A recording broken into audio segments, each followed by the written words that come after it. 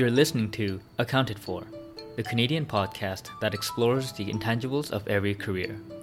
I'm your host, Daniel Lee.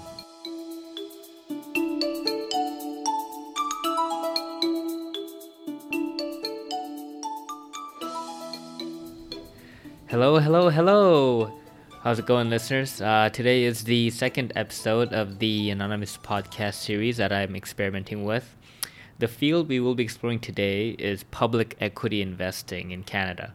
It's generally referred to as the buy side, or quote-unquote hedge funds for simplicity's sake. We talk about the path to getting a seat as an investor in Canada, the changes in the industry with the growth of robo-advisors, how a PM's personal portfolio may actually be different from what they sell to their clients, and the reason for why that kind of is the case, just with weird industry dynamics and regulations, and much more. We even jump around on just general equity investing too, not just on what you do in that job, but just in investing in general. And you will definitely be able to hear our guest's passion for investing on today's episode for sure. But to allow for the candidness of the conversation, we've made the guest identity anonymous. And you will notice, like in the previous episode, that I do change up the person's voice and give them a gender-neutral name. But if you do end up enjoying this different style of interview and want more, or if you have a different kind of career field that you might be more interested in that I do an episode of, please shoot me a note in the reach out tab on my site, oldmandan.com. And if you are a fan of the podcast, or you just listen to one and you want to be a fan, please help out by leaving a positive review on iTunes so more people can find it.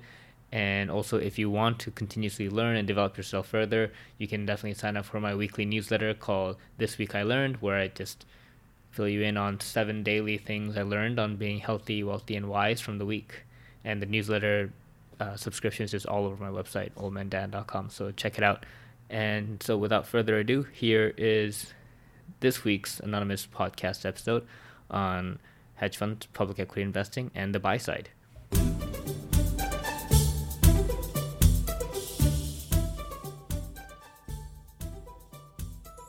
Hey everyone, welcome back to Accounted For. Today is another anonymous podcast series, and today's guest is an individual who is in the public equities investing space. And so, like always, the guest will remain anonymous, and I will refer to the individual as Min. Hey, Min. Hey.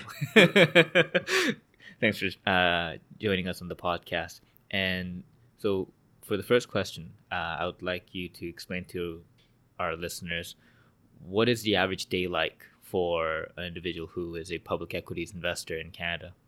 Yeah, so probably different for everybody, but for me, I used to get up sort of around 6:30ish. I feel that back even earlier these days, so 5:30, 5:45, I'm up, and I've got my phones beside me in bed. Unfortunately, it's more than one phone now, and I'm checking emails, trying to scan through. Quite frankly, like as a public equities investor, you get a lot of emails. Brokers, salespeople, traders, automated emails from sort of economic sort of resources, just tons of stuff about what happened overnight, what's on the docket for that day with earnings releases. It could be anything, even technical analysis, fundamental analysis from hundreds of different people. So I might wake up on average to an average of 100 emails and sort through quickly what's the most important. There might be 10, read those quickly, then hop in the shower, head to work. So that whole process might take a half hour to an hour. And then once I'm at work, it's a bit of this triage. And I feel like that's definitely a very unique part of the industry is every day is different, which is, other industries have that, but it's almost like working in the ER, right? There's a bit of a triage on what's the most important thing to do right now to maximize my efficiency. Because there's just this deluge of information and just like a sea of information, and the whole goal is obviously to be able to pick out the little pearls of how I'm going to be able to add value, what am I going to be able to do that day. So that's high level what I'm doing to start the day. But then once the bell rings, I'd like to schedule a lot of calls. So everyone's different. I used to, when I first started I was much more reluctant to talk to people. So I'd read a lot. I'd print off 10Ks.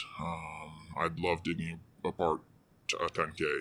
Some people don't. It's really boring. And that's fair. But once you know how to read a 10K, it's kind of just like reading a short novel, in my opinion. Like read the story of a company really quickly and skip all that risk information, all that stuff at the front, like the crap. Skip all that, get to the good stuff, and then read the notes if you have time at the end. So I used to do a lot of that.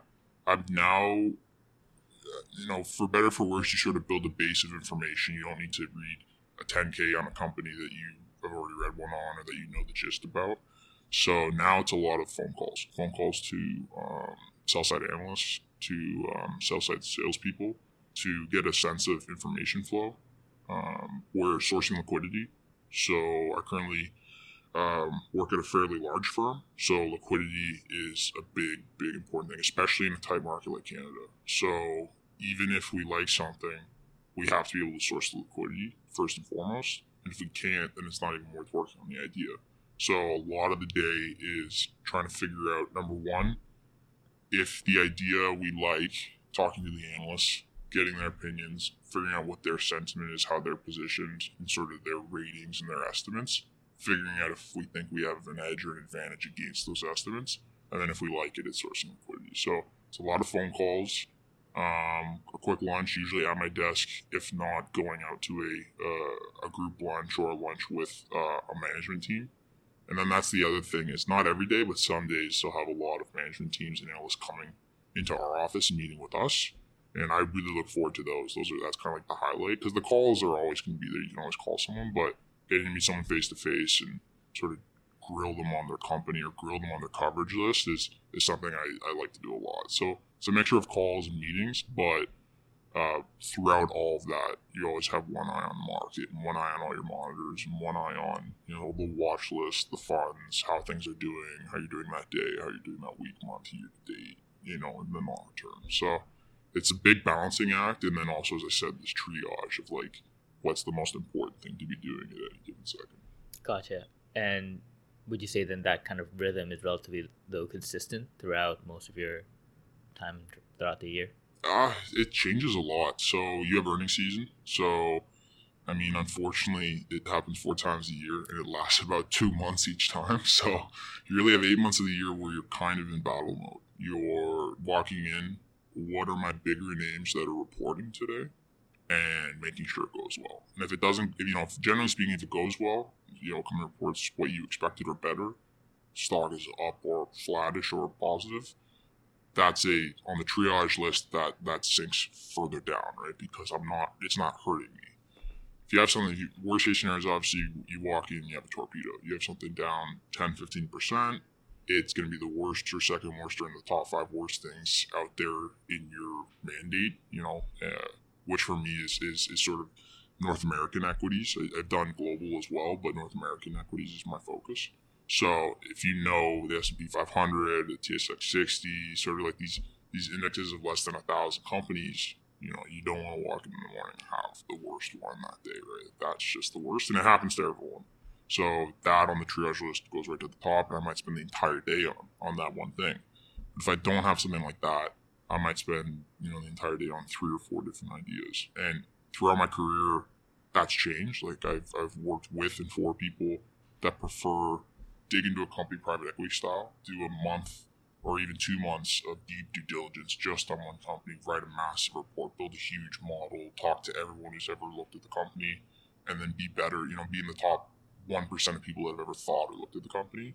That's one approach I used to do. And now current approach and other approaches I've tried are, the spread your bets or go broad instead of deep approach. Because that's the two matrix, like the two-sided matrix. You can either go deep on a company or you can go broad across a lot of companies. So these days I've been going a little more broad, and earlier in my career I went more deep, which I actually think is the inverse of most people, but it's just worked out for me that way. So yeah, I'm spending, a lot of time throughout the day on multiple different ideas, not just one company. Do you also feel that different kind of inverse is a result of a different strategy in terms of this time frame as well as the size? So for example, I think I have the view that a lot of large cap or larger company oriented strategies for investing purposes tend to not go as deep, like despite having so much information, just because I feel everyone else has that information. So it's what is the additional value of going so That's deep? fair. That's Whereas very if you go look at a small company, there actually could be the inefficiency because not as many people might be looking at it, and there's a lot of risks that are also involved with it. That's fair, and I'd say it's also liquidity. Like the bigger you get, it's that curse, right? You have a lot of success, you get big, you start to go from managing hundreds of millions to billions, and billions in a smaller market is tough to whip around, right? So you're limited, especially in smaller markets, to sometimes a handful, dozens of companies. And so just because you're not going deep on one company at any given time, if your career is more than a few years long, you've probably looked at them all at least once, and you've probably gone deep on them at least once, especially, like I mentioned, some of these indexes that only have 50, 100 or so names. Yeah, like the TSX 60. There's only 60 there, and of the 60, only really half are that investable, right? Like if you look at half are gold and energy and just, like really cyclical companies that require specialist knowledge, and which is not my background. So if you're a generalist, doing equities in North America, there might only be a couple dozen names you need to know, which sounds easy, but the hard part is, I'm competing against a few hundred, if not a few thousand people that also all know these companies as well as I do. So going deep, like, I don't know how much value that adds as opposed to going broad and knowing the market and knowing where people are positioned and knowing sentiment. That always adds value because there's a contrarian element to it, as opposed to when you go deep on a company and try to find that one little nugget of information. I mean, that's good, but it's extremely rare. Whereas a skill set that's very common, a skill set that can apply in any market is how is everyone positioned? What side of the boat is everyone on, so to speak? And get me to the other side of the boat, being a contrarian. And that doesn't require deep knowledge of companies. It requires a broad knowledge of companies in a market. So it's a little more the trader kind of mindset as opposed to the investor mindset. But I think both are tied at the hip, right? You can't do the broad thing if you don't know the companies at all. That's day trading. And you can't just go deep on one company every year and think you know it and know the gems and pearls of information that no one else knows. But then, it's in a sector that's out of favor. It's in thematically, it's in an industry that's in decline. It's like, so you just missed the bigger picture. Or, you picked something great, but it's super crowded, it had a ton of momentum behind it, and now that factor is switched and you're curtailed by that. So I think it's, again, that broad and deep, you have to balance both. Yeah, no, I agree with that sentiment as well. And I guess just for context for listeners, I find that the 3-year mark is the time when most people either leave a job before 3 years and they switch to something completely different, or if you've stayed in one career field for past 3 years, you're going to stay there for a much longer time. That's kind of like the breakoff point for what I find like statistically for most people. So for you, plus or minus in 3 years. Plus, yeah. In terms of industry experience, plus, and at employers before, plus. Yeah, got it. And like we talked about how you mentioned how you were a generalist, not very like focused as a specialist. I was a generalist too when I was in the buy side, but I find that most people, I think on the outset, just assume that so what sector do you cover? Yeah. Like when I told people that I'm at a fund out in Calgary, they all just so are you a oil and gas engineer or are you in mining? And also no, I actually don't look at any of that. Well, that's the way the industry's going. Unfortunately, is some people may disagree with this, but I try to meet as many people as possible in this industry, and it's a really small industry, and the seats are shrinking every year, right? As you know, so every person I meet with though that's senior at large institutions and sort of banks, insurance companies, pension funds, they want people to specialize, and there's probably a bunch of different reasons for it. I'm not really sure 100% what's the driving force behind it, but I think there is this sense that as information has gotten more and more readily available and cheaper and people are getting faster, the skill set of a generalist, like at first glance, seems to be fading, or that ability to drive alpha is fading because what you do is just surface level and you're dancing across all these different pies and not going deep on companies or deep on sectors. How can you really drive alpha versus people that are going deep on those sectors? And I'll just pay 5 people to do 5 sectors super well than pay you a fifth of that total pie, but to have to do all that work and try to beat those other 5 people. So I think there's like this simplistic kind of argument that, 5 people doing one thing super well beats one person doing 5 things so. And so common sense suggests that that's true, but investing's weird where I don't actually believe that is true, because for what we talked about, right, is you don't build a portfolio of best ideas. And I think there was a study done 10, 20 years ago. I'll try to find a few, but I can't remember who referenced it. But they basically took an investment firm and they asked every sector specialist to pick their best idea every year. And they made a fund just out of those.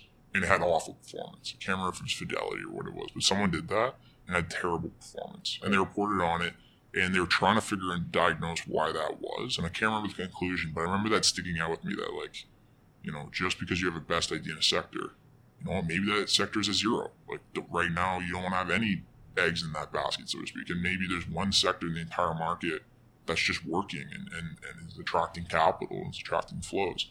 And if you thought about the FANG thing the past 3 or 5 years, there was a stat that 90% of the S&P return, it was more than 90% of the S&P return last year for a given point, it was year to date, was driven by like 5 companies, right? Yeah, that's practically it. Yeah, they're massive, right? Yeah. And so you didn't have to walk in and pick your favorite gold stock and your favorite energy stock and your favorite material stock and your favorite utility stock and your favorite staple stock. All those underperformed, right? All those people, all those specialists, didn't matter. All you needed was one smart person to recognize something that was happening in the world and say, this is something that's a reality, I'm betting on it, and I'm beating out 90% of people because this is the reality right now. So that's where I think the specialist thing gets you into trouble. And so, I'm obviously biased. I'm a journalist, you're a journalist, but I would say that if you're a journalist who's honest about their weaknesses, like, I'm not good in these sectors, these are specialist sectors, or, I go broad on companies, but not necessarily as deep as I would like to, and you admit where you're weak and play to your strengths, that you're good. But if you try to pretend you're some, savant, like Stan Druckenmiller, and I can go long junior E&P oil companies one week, and then, junior gold miners the next week, and then buy Coca-Cola the next week. And like, I don't think anyone can play that game super well. But if you're like, where you're strong, the Buffett circle of competence thing, you stick to your circle of competence, and then when something's outside your circle of competence and it's doing really well, you're very careful, right? Like I'm always extremely careful when someone asks me to look at a company I've never looked at before, or an industry I've never looked at before. I'll take way more time. I won't just jump in with the same attitude I use as something I've been following for years. So yeah, I think it's just back to common sense. It's just being humble with something you don't know, right? I don't know it, so I'm just gonna look at it. And I think like this dichotomy of generalist versus sector, it kind of also plays into whether it might have been Charlie Munger who said it, or like he referred to, like, where if you want to be an employee, specialize, but if you want to be an owner, generalize. And that's good. I think as an investor, like Charlie Munger refers to it a lot in terms of creating this mental model. Like, you have to learn many different mental models, and if you can actually sync them all up, you have this Lollapalooza effect. And I think for an investor, you have to be able to constantly be learning about so many different things to see how it can all play out, because something you learn in the steel industry could very well happen in like the tech industry. Like best practices are transferable in so many different ways, and people learn from different tycoons and all that. And so I think if you look at history, like, that's what history teaches us, right? And I think the specialization could, like you referred to with that study that showed that it just doesn't perform well. It kind of leads to people just really focusing too deep on, like, you said how you spent a few years in this career, you're going to have looked at practically every company in like the TSX 60. So then if you specialized only in like oil and gas, you're going to be looking at only like 10, 20 companies for your entire career. Yeah, and then boring too. And eventually I feel like you'll actually get really overconfident and go, you know what, this little change in price, or this little change in supply, it's going to make a huge effect. It's the forest for the weeds thing, and it drives me nuts. Like, I had a younger friend who I'm actually meeting with later today. They're trying to crack into the industry, trying to crack into the business, and we're asking me like how I did it, and asking for advice, and they wanted to prep a stock pitch, which I thought was a great idea, to any of your listeners too. If you're trying to break into the industry, there's nothing better that a PM or someone likes better than free advice. Give me a free idea, and then maybe I'll hire you. So I told them that's the way to go, but what they immediately came back with was this hyper focus on valuation, and I need to have the best DCF model and the best Excel spreadsheet and just a 20-page report and really be able to dazzle them with like the amount of depth. It's all about that depth, right? Like the amount of like quantity of crap that I've stuffed into this report. And all this data that I've looked at. Data, and it's just garbage, right? And so I sort of politely told them, I'm like, look, there's nothing better than a stock idea you could tell me about sufficiently in 2 minutes or in an elevator ride, right? The elevator pitch. And that whole skill set of the elevator pitch, I think, is fading a bit because it's a skill set that really favors salespeople. And so the institutional equity sales desks are all shrinking rapidly. And some people will even expect that in the next 5 to 10 years, you won't really have equity salespeople. You'll just contact, analysts and traders directly, because why do I need this intermediary? But that skill set is really important. Like the ability to tell a story to another human in a really reduced amount of time, but still have that clear conviction around what the idea was, is a really rare skill set. So I told them, look, spend 9% of your time finding the idea, doing the qualitative work, thinking about how is this going to make me money? Because that's what it comes down to, right? We're all optimizing around one variable. How am I going to outperform, either absolute or risk adjusted, but generally speaking, how am I going to outperform my peers or the benchmark? It's what's your edge? If you don't have an edge, then what are you doing? So the best DCF, whatever in the world, and the more I've done this, the more I realize, and more jaded I've become about valuation and the emphasis people play on it. And I think it's a bit of this private equity kind of, like, people look at private equity and they're the stars, right? Like versus public equities, for sure. Like the pay is better. They get to be on boards of companies. They get to own the entire company in some cases, right? They get to use a lot of leverage. It's very sexy. Whereas public equities is, you watch TV and there's these, robo-advisor ads and ETF ads, and, you don't add any value, and 90% of you underperform the market. And you're just this barrage of information on how awful our industry is, right? As opposed to private equity, it's all sexy.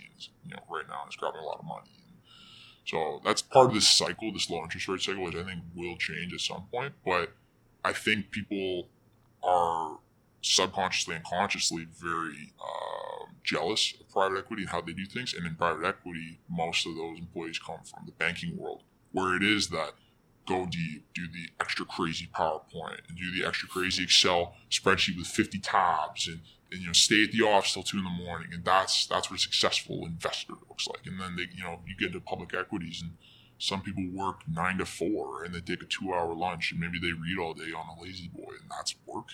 So I think people just view it as like, I want to do what private equity people do, or do what bankers do.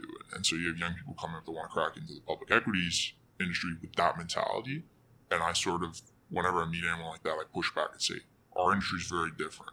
You can be an absolute genius, add a ton of value, make a ton of money, and work like 20, 30 minutes a day. Like true work, like thinking work. And that's all it takes. It just takes one idea. Buffett and Munger, I was watching before I even came here, the 1996 Berkshire Hathaway AGM. Someone posted like a clip from there. And I like to go back, and anything obviously Buffett's read or said or done, I like to read. And this was one where he was saying, you only need 3 great businesses to have an extraordinary amount of success, to build a massive fortune. He kept saying 3. And then there's another speech he gave at the University of Florida, I think in the 80s, where he said you need no more than 6. So he's always kind of gravitated to saying, like, look, if you really want to create a ton of wealth for yourself and you know businesses and you're a business analyst, it's somewhere in the low to mid single digit number of companies you ever need to A, work on, and B, own. I think Charlie Munger only owns 4. Yeah, he only owns 4. And if you check his filings, he's owned the same 4 for like a decade now. He bought them I think he bought, it might be Citi, Bank of America. It's not Fiat Chrysler. No, yeah, he doesn't have Fiat. No, is it 4 banks? Like Wells Fargo. Wells Fargo is, I think, his big one. He had POSCO, I think. POSCO, the steel, that's been a nightmare. But, I mean, he had an interesting thesis on that if you go back and listen to it. But, yeah, he bought banks at the depths of the financial crisis, and he still owns them, and that's fine. And He's probably done pretty well. He's probably marginally outperformed the S&P 500 with that, but he hasn't suffered any losses. There's been no transaction. There's been no slippage. There's been no fees. There's been no commissions. There's been no like selling on drawdowns and then not being able to keep up with the market. Like he's earning a return that's slightly higher than the S&P. He's outperforming purely because he's a business analyst and purely because he's buying, a couple companies. He's not trying to buy 50 and trade in out of them. So yeah, I definitely, like, at least in my personal investing, I stay very concentrated and try not to trade that much, and definitely force myself to only own a handful of names and try to own them for 3+ years, and in some cases almost 5 years. So yeah, I would encourage, and back to that person trying to break into the industry, that's what I told him. It's like, just find me one of those, or find me something you think is one of those, because 99% chance it's not going to be one of those kind of wonderful businesses or one of those great ideas, but try. Don't do an excellent DCF, an excellent pitch, an excellent whatever, and then tell me there's 15% upside, because that's what everyone else does, and it's just, I don't have time for that, right? Why You're am wasting I my investing time. 15% Yeah, upside for? especially if you think about the payoff for an employee. Like, I just paid you X to work on it for a month and all these resources and pay for your $30,000 Bloomberg license and all that, just so you go find me some 10% upside, which is less than the standard volatility of the index, right? The index is going to fluctuate 15+% in any given year. If your upside is only that, you're basically telling me you found luck. Dude, You can day trade Shopify and I can make like 10% a day. Yeah, you bet on like, just flip a coin on Shopify's next earnings, it'll probably be up more than 10%, right? Yeah. So yeah, when people pitch that, and that's what they teach in school. Like, you go to any university, that's what they're teaching. They're teaching this hyper deep penetrative work on average indexy kind of names, efficient market hypothesis, all that, diversify out to 50+ names, and then yeah, when something's up 20%, sell it. When something's down 20%, buy it, and then just keep doing that. And you know what? A lot of PMs, in our industries do that. They graduate from these business undergrads and they go and put that to work. And those are the people that underperform, because it's garbage, right? If you're sitting there thinking, oh, the pathway to wealth is I'm going to buy something at a 10% discount and sell it at a 10% premium, and I'm going to get these opportunities all day long, and they're easy to spot, and no one else sees them, and I'm a genius, I'm going to do it across 50 companies, that's a loser's game. It's a massive. A winner's game it can be a combination of things, right? There's multiple ways to win this game, which is why it's so fascinating, but a clear one that's worked for basically. And what's interesting about owning a couple names and why that works is because if you think about the business entrepreneur parallel, any person who didn't inherit their wealth, there's basically three. If you look at the Fortune 500, there's three buckets of people. There's people that inherit their wealth. There's financial, basically people that manage other people's money. That's why the industry is so good. And then there's entrepreneurs, right? There's people who start businesses. And so really the 2/3 of it is you're inheriting an entrepreneur's money or you're an entrepreneur. And an entrepreneur is simply an investor who has 100% of their eggs in one basket.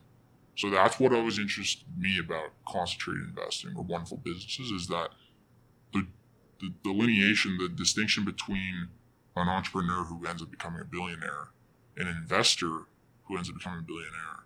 If you're doing similar practices, finding great businesses, owning them for long periods of time, not trading, really focusing on what identifies a moat or a competitive advantage of a great business, those kind of skill sets, that's the same thing that created Sam Walton, right? That created Warren Buffett. There's not that much different between them, in my opinion. It's having the conviction to hold something for decades and having that compound at a higher rate of capital because it's a wonderful business, right? So, sorry, that was a long rant, but when someone comes out of school and they want to break into this industry and they say, like, I want to work on Apple, I think there's 10% upside because people are being too pessimistic. I do my best to try to encourage them to go back to the more natural, naive way of looking at things, which is go find me a great idea. Go find me something I could go double or triple my money in, and tell me why you think that can happen and why other people don't think it can happen. And there's not a lot of people out there doing that anymore. Yeah, there's a lot of problems. There are a lot of problems in the industry, and I think that's why we're getting a lot of shit for it. And like this idea, like, it's just out there. Everyone knows it. There's been plenty of great investors who've said concentrate. There's been plenty of great investors who said it's not about looking busy. And yeah, like like when I was working, I'd spend like sometimes the great days when you just spend 5 hours just staring off into space, just thinking. Yep. And people just think like it, and there's this mentality. Like I got it from, like, I was in accounting and consulting, and that's a very rah type A toxic culture. If I got to show off how hard I work to show my value because I'm so insecure about myself, and so it's like, hey man, I worked 100 hours. Dude, guess what? I worked 120 hours, and it's just stupid. Yeah, I mean, and it's all part of this thing we're kind of talking about is like alpha versus beta. I think historically the industry was different. There was the Peter Lynch's and whatever, and they created value, whatever, but they're riding these roaring bull markets. They're taking a lot of beta, like Peter Lynch. Yeah, he's a good investor, investor, trailblazer. I'm not taking anything away from that, but took a lot of beta, right? And so these days, where you have way more information, the internet really started to take off in the 90s and is obviously invading everything we do and eat and sleep and drink is impacted by the internet these days, right? So in that kind of information quality world, the game is changing, which I think makes sense. And the game is going towards much more of the pie is going to beta and Vanguard and BlackRock and Lofi. And I think that makes 100% sense because the average person is going to do very well with average returns. So there's no question. Like, I even tell close family, friends, whatever, that'll ask for advice. I'll say, like, I can tell you what I do, but I will encourage you to just ETF it, just index that out, and just don't touch it, don't look at it, don't mess with it. Just every little dollar you get in that is in savings, put it into an account, ideally tax-free, and then put it into something index-related with low fees. And that's going to work really well over 5 plus 10 plus 15 plus years for everyone. But if you're someone that's a junkie like I am and they need to do this, don't go and have this massive portfolio of ideas. Don't go work 120 hours trying to like build wealth through trading. And I'm a hypocrite, right? Because I go into work and that's what we do, right? And we're doing it in a very fast way. And we're trying to do it the more traditional way with some nuances, which I enjoy. But, and it brings results. But personally, I don't have the resources, I don't have the time, and I don't want to do it that way, right? For myself and for other people, I think the best thing is just identify even one business where you can picture yourself like on the board, or you can picture yourself 10 years out or 50 years out as this multi-millionaire.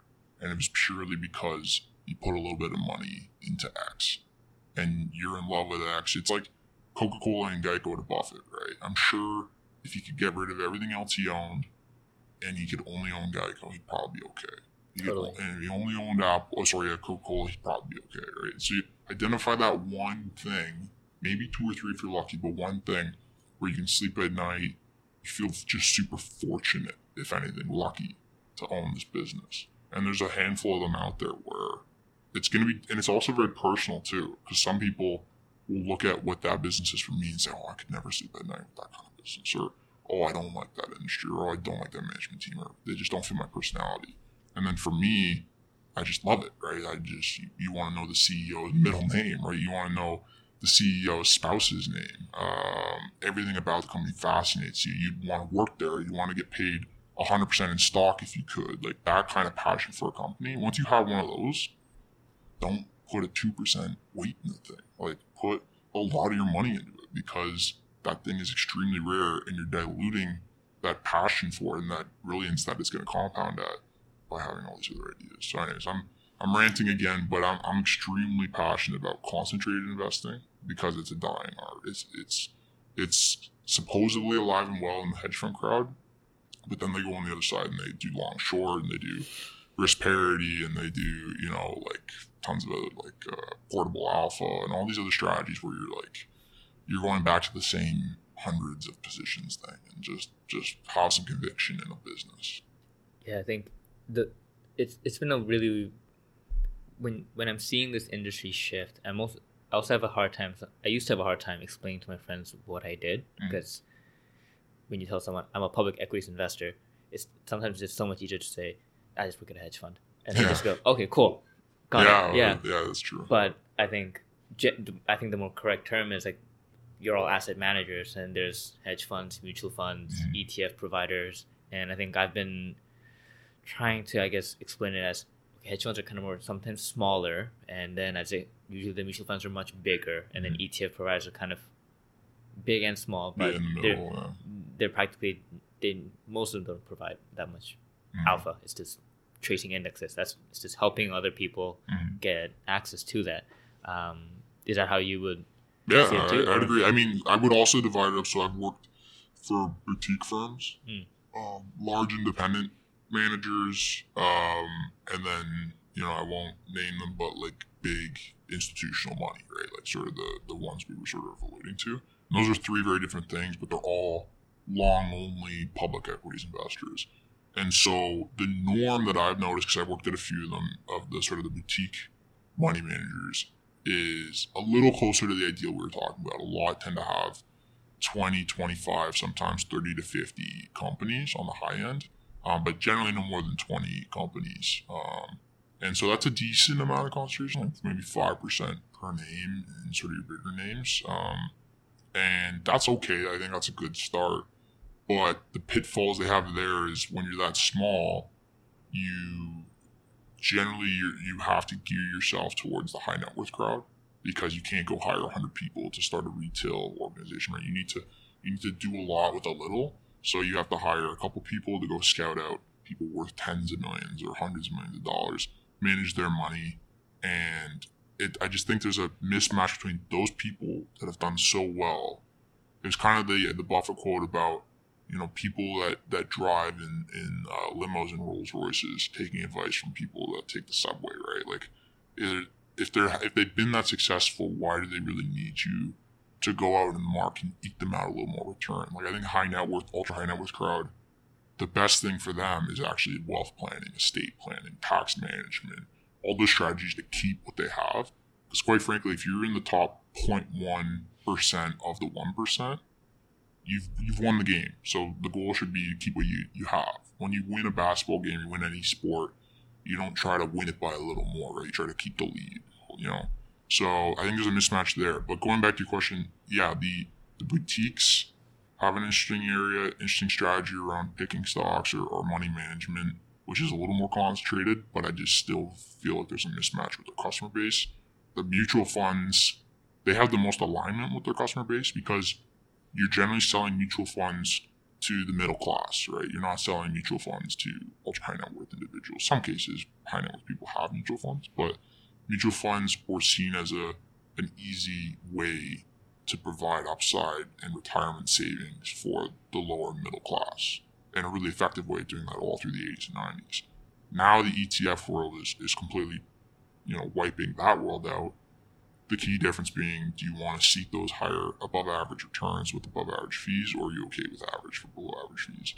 And I think that's probably where the most opportunity is, because I do think that the people that need or that ideally want that alpha and that upside, and instead of being okay with a 5% return, probably need a 10% return in order to go from maybe being lower class to being middle class, or go from being middle class to being middle upper class. Like, to really improve quality of life through money management, that target market is well served by someone trying to take risk, someone trying to do better.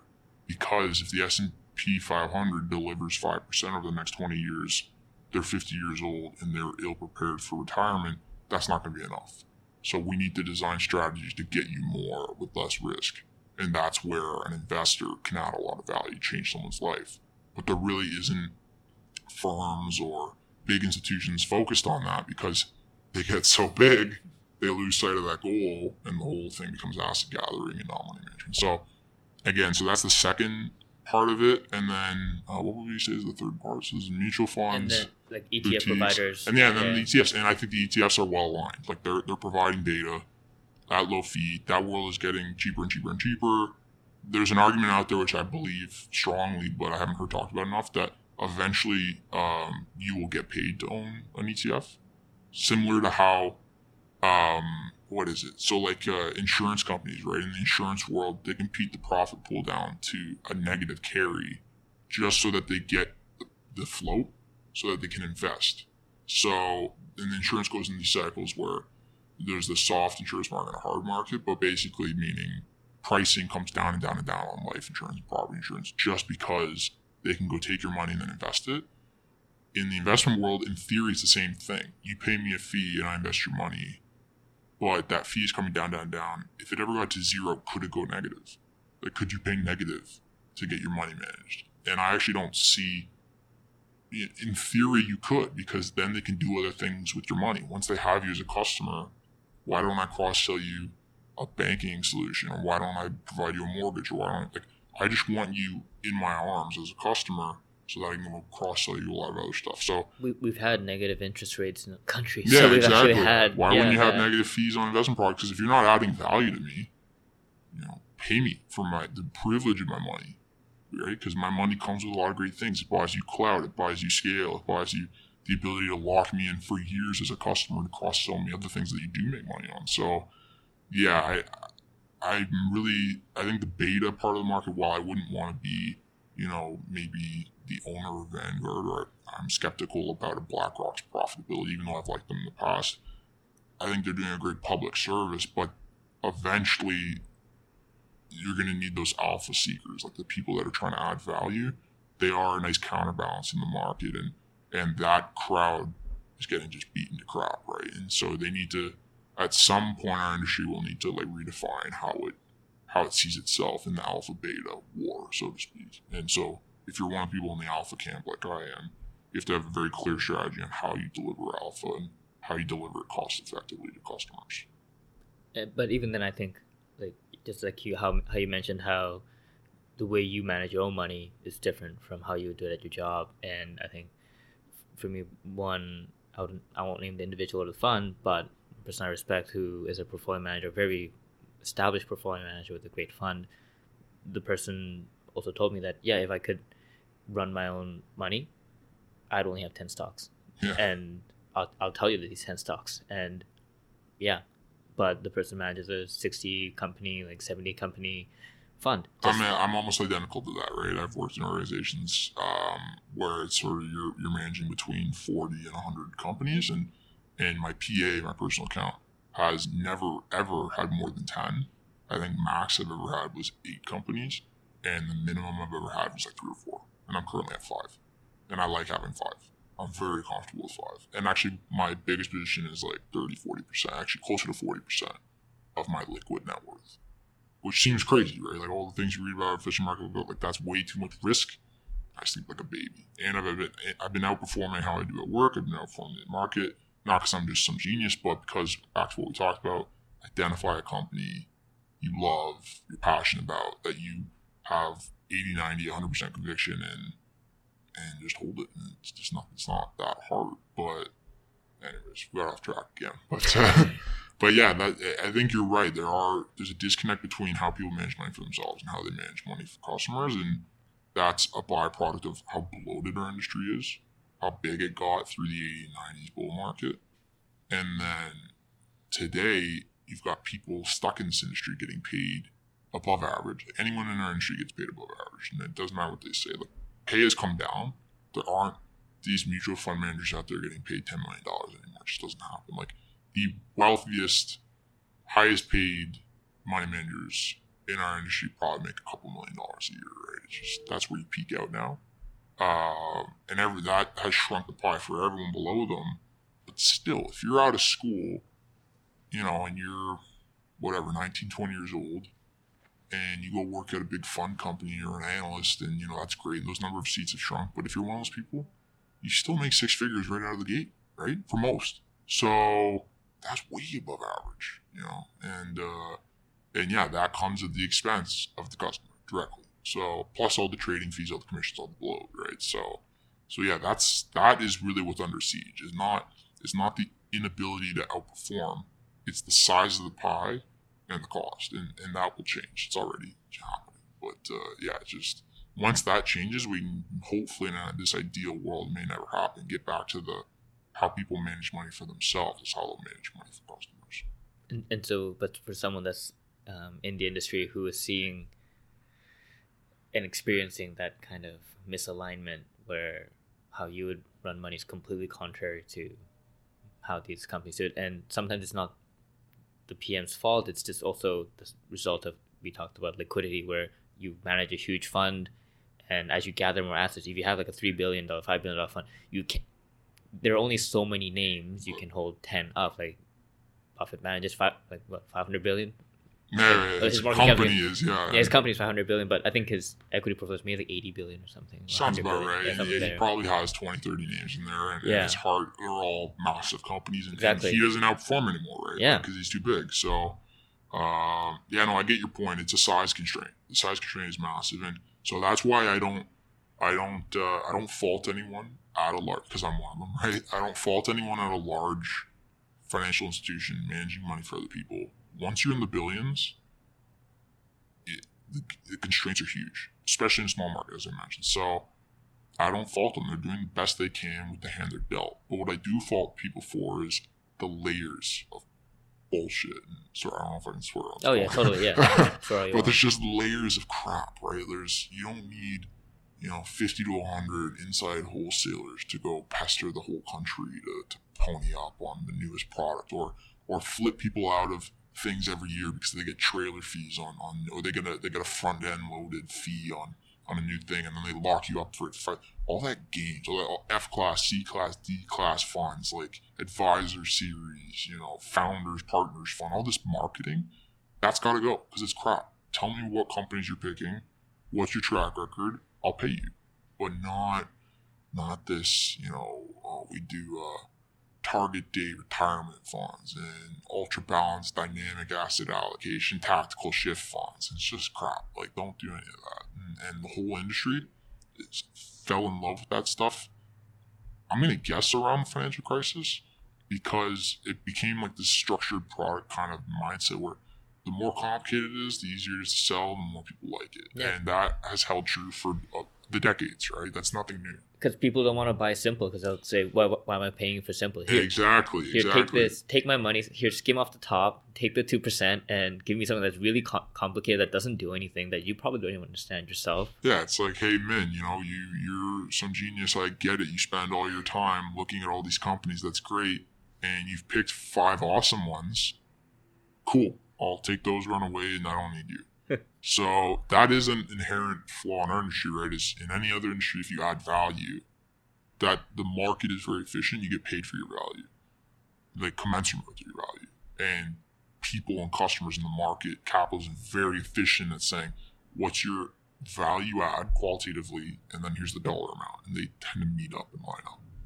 But in our industry, the value add was really low for decades, and the price paid was super high, and then that is coming down. But even for people that add a lot of value, that they might get paid too little, right? Because there's firms out there, I won't name them, but there's really good firms in multiple countries that are smaller and they're dynamic and they add a lot of value and they compound at really high rates and can outperform the index or by the peer group by 2, 3, sometimes 400, 500 basis points a year, which after only a few years makes you quite well off, right? And after 10, 15 years makes you filthy rich. If you can combat at 500 basis points better than the market over 15 years, you're laughing. That's really good. So some of the best and the best make a track record in a career out of only maybe 100 basis points of performance. So, anyways, there's people out there doing that, but yeah, they're not on the front page every day. They're not billionaires driving Lamborghinis. They're not the hedge fund tycoons. They're just kind of quiet, and they might actually do well really personally liquid, but no one's going to write them a $5 million check every year.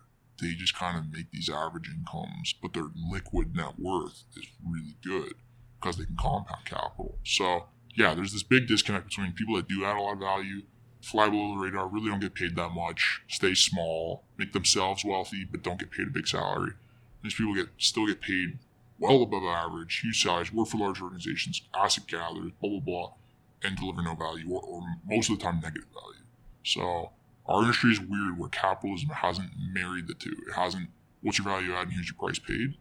Almost, if you're a doctor, like certain types of surgeons that are rare get paid more than others, like really complicated surgeries, if you're a specialist in that, you'll get paid better. Any industry, right? Yeah. Like engineers, if you're the only, computer science engineer that can, code a certain type of way, I don't know, like I'm I'm making crap up now, but the market is bears. If you're rare, you get paid well. And in investing, that's not the case. Yeah, it's a total. When we say asset gatherers, it's practically like, I think there is a common practice of even. I think it's actually a very common career trajectory that a lot of people just look at and grasp towards, is where you join a big fund, you stay there for years, and then you stay there for years. People assume that you're a really good investor despite just being at a big fund that most of the time underperforms and just manages like practically just an index. It just moves index shit around all the time. I'm glad you brought that up, because that's my biggest gripe in the industry is your resume. Theoretically, for an investor, your resume should be one thing, which is your track record. It should be what stocks did you pick? What did each stock do? Why did you pick it? And maybe build in like, what's your Sortino ratio, right? Like, what's your downside deviation? What's your upside capture? Maybe build that in. I could see some merit in that, but it should almost primarily be, what the market give me? 10%. What'd you give me? 12%. How long did you do it over? 10 years. Like, that is all it really should be. But the number one criteria that determines how people get paid in my industry, and there's no one that'll admit it, and there's no data behind it, but it's 100% true, is career longevity. If you're a 20-year portfolio manager, you get paid more than a 10-year portfolio manager. If you're a 5-year analyst, you get paid more than a first-year analyst. And that's the same in a lot of industries, right? In a lot of industries, time in is time paid. The older you are, the more you get paid than the junior guys. But the offset, the range is just huge in investing. Like, you can be terrible at your job. You can be awful. But if you can say you have a 30-year track record, even if the track record is abysmal, you can find a home in our industry. You're very rare. People want that stability, longevity, gray hair, whatever. Oh, dude, you hate it. You sell that so well. You can just say 30 years. Yes, look, 30 years in asset management. It's this calming thing. Oh, yeah. He must be experienced. For 30 years. No one asks, why are you still looking for a job 30 years later, right? It's probably because you were terrible. So, as opposed to the person who's been doing it 5 years, shooting the lights out, absolutely destroying it, they're relatively green. 5 years, so you gotta be careful with this person. It's like, it makes no sense. And I also think, like you mentioned about how all these great fund managers tend to live somewhat of like a stoic, hidden life. And I find that, not faulting you or anyone else who's passionate about investing, who's at a big fund, but I find that you would get frustrated and you would end up trying to spend more time managing the money, quote unquote, the right way that you believe. Yep. And I'd say, I actually think from my experience, not many get a chance to actually own their own personal account. I think many funds block that. Yep. So it's actually more on the rare side that you get to manage your personal account, I think. Well, I've been at different ones. I've been at ones that allow a lot of flexibility, and I've been at ones that allow zero flexibility. Yeah. So, and it's a huge. What's interesting on that, and I agree with you, is that the psychology of it is the most important thing. Again, like picking the stocks, you can add value that way, but the psychology of holding them and selling them is like, all the alpha comes from that, in my opinion. That's the edge, and right? That's the edge. And so you're right. If you go from this high tempo, wake up at 5 a.m, want to go day trade every day, and let's trim something here. Let's trim TD Bank. Read about soy futures in Japan, and short the yen, and long the British pound equities. I don't like equities in British pounds. Short the yen, and think that is the way to make money. If you go from that, which is just pure, it's like mainlining adrenaline, right? If you go from that to the sleepy, wake up whenever you want, and read a few annual reports. Read a book, maybe. Like, I don't know, go play golf. Like, but what's interesting is the people that, and when you look at retirees' accounts, and I've worked for a boutique where, so we're talking about asset management, but there's also the wealth management side that I've worked in, which is people come in and see you, they have a portfolio, they have tax liabilities, they have real financial stuff, and you have to deal with it. The people that do the best are the people that take the I don't care mindset. Those people always have the best returns. Like someone who comes in and forgot that they own. I remember I worked somewhere where a lot of people, you heard of the company Enbridge? Yeah. Went on a phenomenal run for 20, 30 years, generating tons of wealth, paying increasing dividends. So it could make you quite wealthy if all you owned was Enbridge. And I remember at a certain firm, I think I met with 5 people and 5 accounts that all had put in a rule when they started with this particular money manager. They said, don't sell my Enbridge. I can't remember why it was. They might have worked there, whatever it is, but don't sell my Enbridge. So everything else the portfolio manager could trade, Enbridge, they're not allowed to touch. You invest it and you can't sell it. And the returns on that thing were crazy, right? And everything else had fluctuated, whatever. And so it grew into this massive part of the portfolio. There's nothing you could do about it. But that just shows you, right? Like, just don't sell it. And these people did really well. And they were basically retired living off their Enbridge. Not the rest of their portfolio. And these were, again, 2025 stock portfolios where one delivered all the alpha, all the upside. And that was because the portfolio manager was not allowed to sell it. They were legislated against their own psychology. And so I think you're right. If I ever left the big fund kind of game, which I don't rule out, I might do at some point, a big thing for me will be trying to decode, and I'd also love to write a book about it or read a book about it because no one talks about it, how to constructively distract yourself.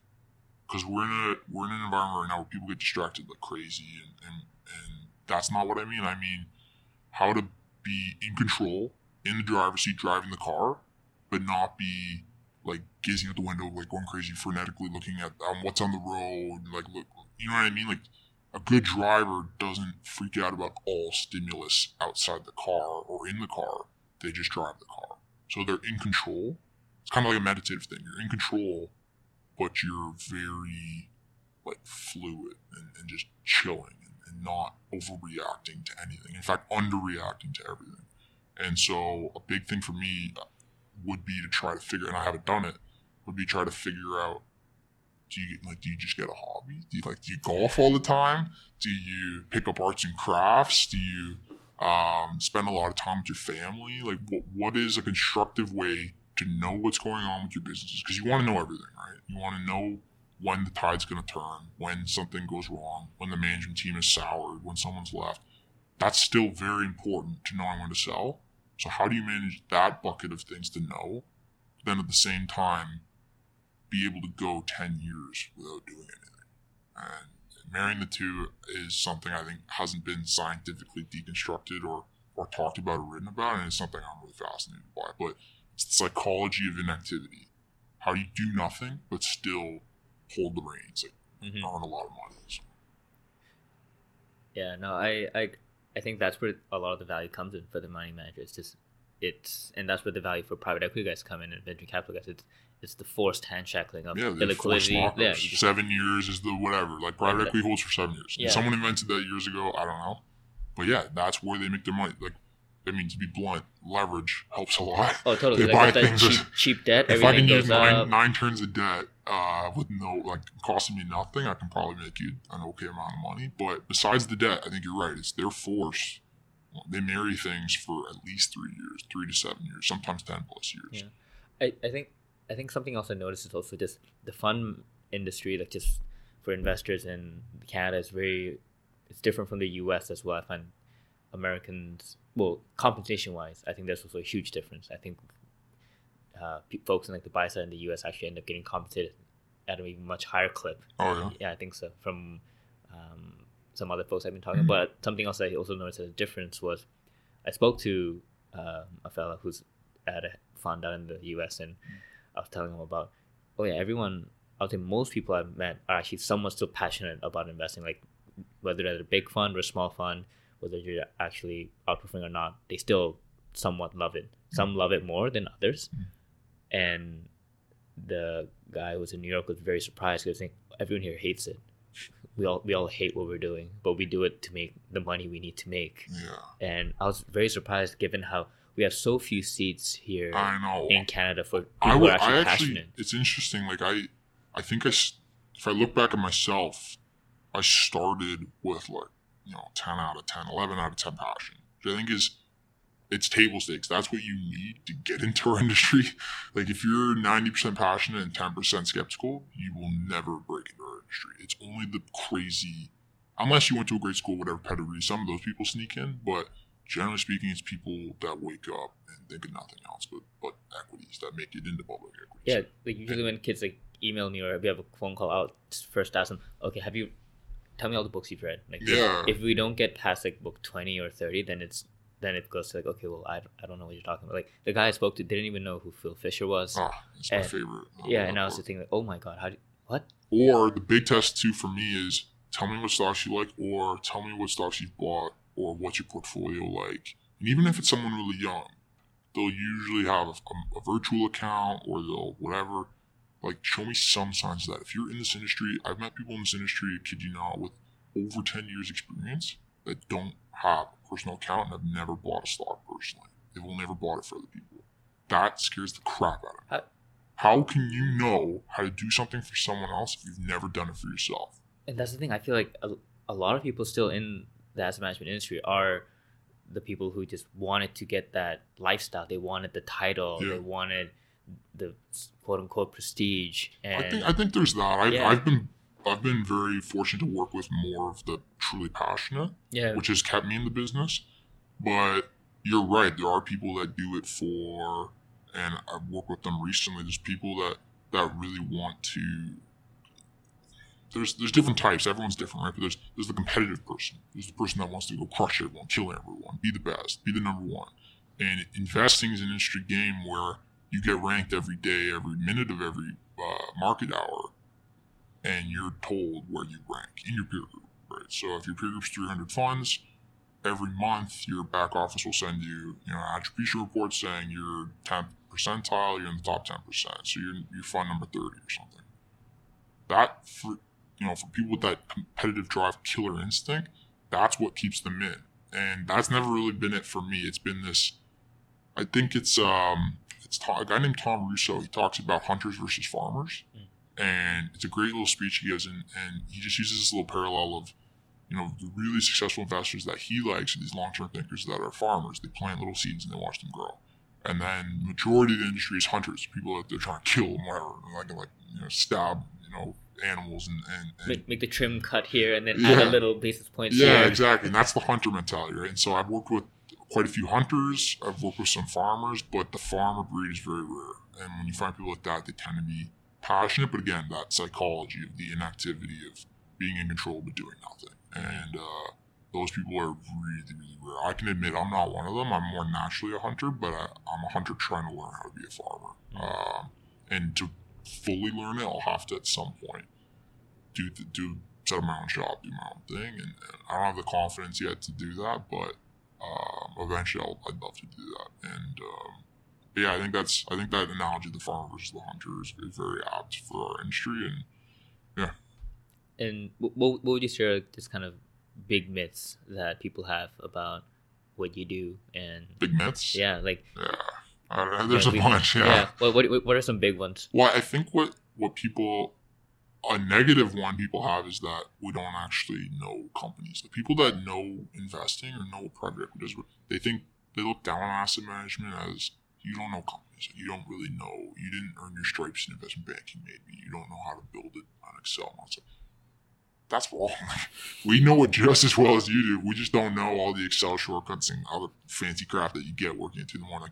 I can model the crap out of companies just as well as anyone else in buy side or sell side. The and what's more interesting is, and this is a myth that they get wrong again, they think we don't know companies. It's the opposite. There's no other industry where a 20-year-old or a 25-year-old or a 30-year-old can call up the CEO of a $10 or $50 billion company and they have to pick up the phone.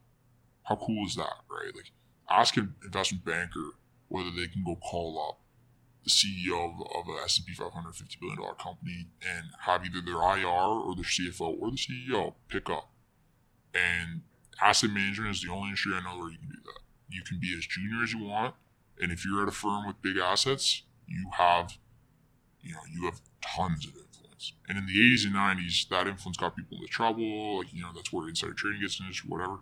But even with all that negativity, the positivity of it is awesome. Like, it's awesome to be able to learn a company and have those resources and have a $30,000 Bloomberg at your disposal and have hundreds of sell-side brokers offering you their research and trying to get you to come see companies and take meetings and read our report. And we commissioned a $100,000 study of Chinese luxury buyers, and we want you to read this for free. And you're sitting there thinking, like, this is all just because I work at X firm. and that's my influence. And so I think a myth is that asset management is like less prestigious. You know companies less well. You know your stuff less well. I'd say in some cases that's true. But when you're playing the big leagues in asset management, it's just as, in my opinion, just as prestigious as banking or private equity. So when I see a lot of kids that really want to like go up the prestige curve and they're only focused on banking and private equity, I just kind of sit there and laugh. I'm like, enjoy working till 2 in the morning, 7 days a week, and really being effectively an Excel jockey or a PowerPoint monkey, right? And then on the flip side, you can start day one in asset management and call up a company and demand a meeting. Demand's a hard word, but you can get a meeting, you can go to lunch, you can get people to take you out for lunch. Like, there's a lot of perks. So I'd say that's a myth. Another myth is that it's easy. You pick a stock, it goes up. And the hardest thing about that is retail fads. That people think, wow, you're so dumb. Like, how have you done this year? Oh, I'm up 8%, the market's up 7%. Yeah, I doubled my money in cannabis stocks or whatever. I'm in whatever the fad of the day is, will always make people, by definition, a fad will make people more money until it loses them everything, right? And that's bubble, right? So, or crypto or any of that stuff. So things that most investors that I would respect, myself included, we would avoid become these retail fads. And retail goes out and they crush the institutional investor for maybe a year or two, and then they lose everything, and then they end up net flat or net worse, or they lose their insurance, whatever. So I think a couple myths are, it's not prestigious. I'd rather go be an investment banker. On a work-life balance, on any perks or whatever, I'd say that's a myth. That's wrong. And then the other would be, that it's, anyone can do this at home, any pajama trade or whatever. It's really easy. I tend to think that that's a myth too. Yeah. No, totally. I think those are two definitely like big ones that you would bust in the asset management industry. And as we were kind of like wrapping up to like the closing ends of the interview, is there any question that you feel like I didn't answer, or you wish like I had asked regarding like helping people understand more about what you do or just the industry in general? Yeah, the one thing I'd say is like I rant a lot and there's a lot of negativity probably in this conversation, but at the end of the day, there's a couple things that are really positive about this industry. It's one of the only ones where you have this objective fact checker, decider of right and wrong, determining how good you are every day. It's the market. And a lot of other industries, if you want to go be a doctoral student or go be a researcher or a scientist, you have to wait years for your study to come out, and then years after that to see if you were actually right and to check your findings. And then even then, people might disagree with you. And so there's really not this objective barometer of how good you are. And investing is great. If you're someone that craves objective, evidence of your skill, of your hard work, investing is awesome. It's unique that way. So that's a positive. And then another positive is, even though people get into situations where they make mistakes or they don't do best by their clients, often most people are pretty good natured. I haven't met too many people that are truly, doing the wrong thing. And so that's another thing I just want to caveat, that despite all the negativity you talked about, people are generally good natured. They just get into situations where you can't do right. And I think eventually things will sort itself out in our industry, but it's going to take some time. But yeah, no, it's not all negative. There are some positives. No, totally. And when I tell people about the industry, I tell them how if you really want to learn about business, I honestly don't think there's any better job you can have. Like you said, I've spoken to way more CEOs ever in my buy-side role than I ever did in consulting. Mm-hmm. But yet again, consulting or banking will say, do you want to talk to C-suite? You get to advise people. You don't. No. Like my friend in banking spent, I think after his first full year, he finally told me that, I finally got to sit in on a phone call with the CEO of this company. Didn't get to say a word, but I got invited. I'm so special. Yeah. So if you crave that stuff, there's it's called asset management. Try to break on it. And the only other thing I would say is, that you sort of talked about, like, is there any other, it's probably the best way to learn about business. I would agree with that in the right environment. And then the only other thing I think is a dying art is entrepreneurship, but not VC startups, if that makes sense. So like go start. Yeah, just go bootstrap, start a restaurant. It's an awful business, but go try it. And you'll learn. Like, starting a restaurant and failing is going to teach you way more than a business degree, an MBA, and 5 years in the asset management industry combined. Oh, dude, my business degree is not proving to be any useful right now. Yeah. Like, all this stuff I'm learning about monetizing and marketing, like, that's a Yeah. whole separate You know conversation. what? But, oh, man. Like, day one, if I told you you have to go, I'll give you 50 grand, go start a business, and it has to be up and running in 12 months, the next 12 months of your life are going to teach you way more about the world, way more about yourself, and way more about business than any investing book or anything like that. So I think the overlaps between entrepreneurship and investing are interesting and, relatively underexplored too. Yeah, totally. Yeah. All right, man. Thanks a lot for coming on Yeah, the podcast. no, this was good. This was Yeah, fun. there's a lot of fun, and I think the listeners will get a lot of value out of it too. Cool. Yeah, thanks.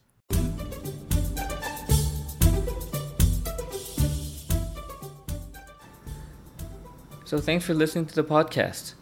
If you enjoyed what you heard, please check out other episodes and don't forget to subscribe to stay up to date for the future episodes. Also, I would really appreciate it if you would leave a review on iTunes, Google Play, or Stitcher, whichever is applicable to you. To see past episodes, you can go to oldmandan.com/podcasts. Also, you can sign up to my weekly newsletter on my blog, oldmandan.com/newsletter. You can stay up to date with future podcast episodes that way, and included in the newsletter are my book reviews I write, my weekly article related to the domain of self-development systems, as well as 7 things I learned throughout the week on being healthy, wealthy, and wise. Finally, special thanks to icons8.com for allowing me to use their music Tiny People on the podcast. Great. I will see you all next time. Take care.